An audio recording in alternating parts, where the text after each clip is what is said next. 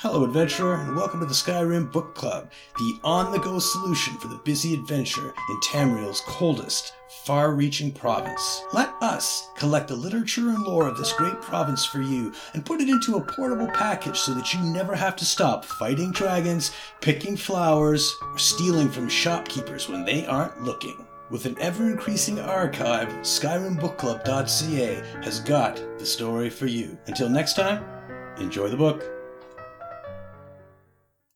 Schemes of the Reachmage by Gabrielle Benele, Wizard. A Mages Guild record of findings on Angof the Gravesinger.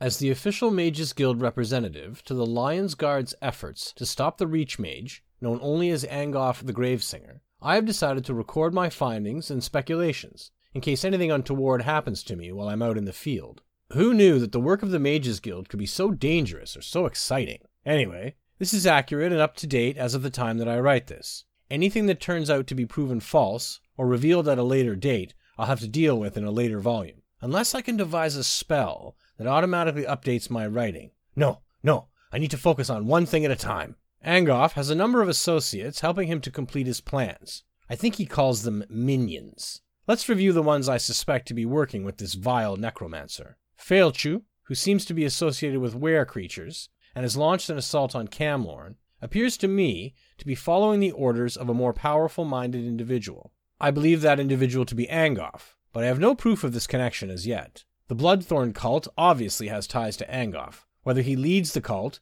or is simply a member, I haven't yet determined, but I'm positive that the two are connected. The cultists scour the land for relics and items of power, and they seem to count a large number of necromancers as part of their order. I wouldn't be surprised if they had ties to some Daedric prince or other. Molag Bal, if I had to hazard a guess. Daedra, too, appear to be arrows in Angof's quiver. He casts them out into the world as a farmer throws seeds into the wind. I'm sure there are more of Angof's minions hiding in plain sight, but anything else I put forth at this point would be beyond pure speculation. Instead, let me turn to what I have discovered about the Reachmage himself. First, he seems to be poisoning the land in some way. The vile vines that grow wherever he has passed demonstrate how his foul magic pollutes the countryside. His very name, Gravesinger, speaks to his fascination and fluency with death magic. Death and decay are his domains, and he seeks power over life and death. His followers consider him a strong and persuasive leader. Many of them would literally die to please him.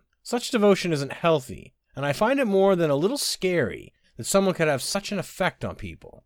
Angof seeks to cause as much chaos and mayhem as possible. Beyond that, I'm not sure of his ultimate motives. Has he come to Glen Umber to conquer us or destroy us? And in the end, does that distinction even matter? All I know is, we have to find a way to stop him. We have to. Well, I'll have to pick this up again at a later date. Now I have to head out and meet up with the Lion Guard at their redoubt near Cath Bedrad.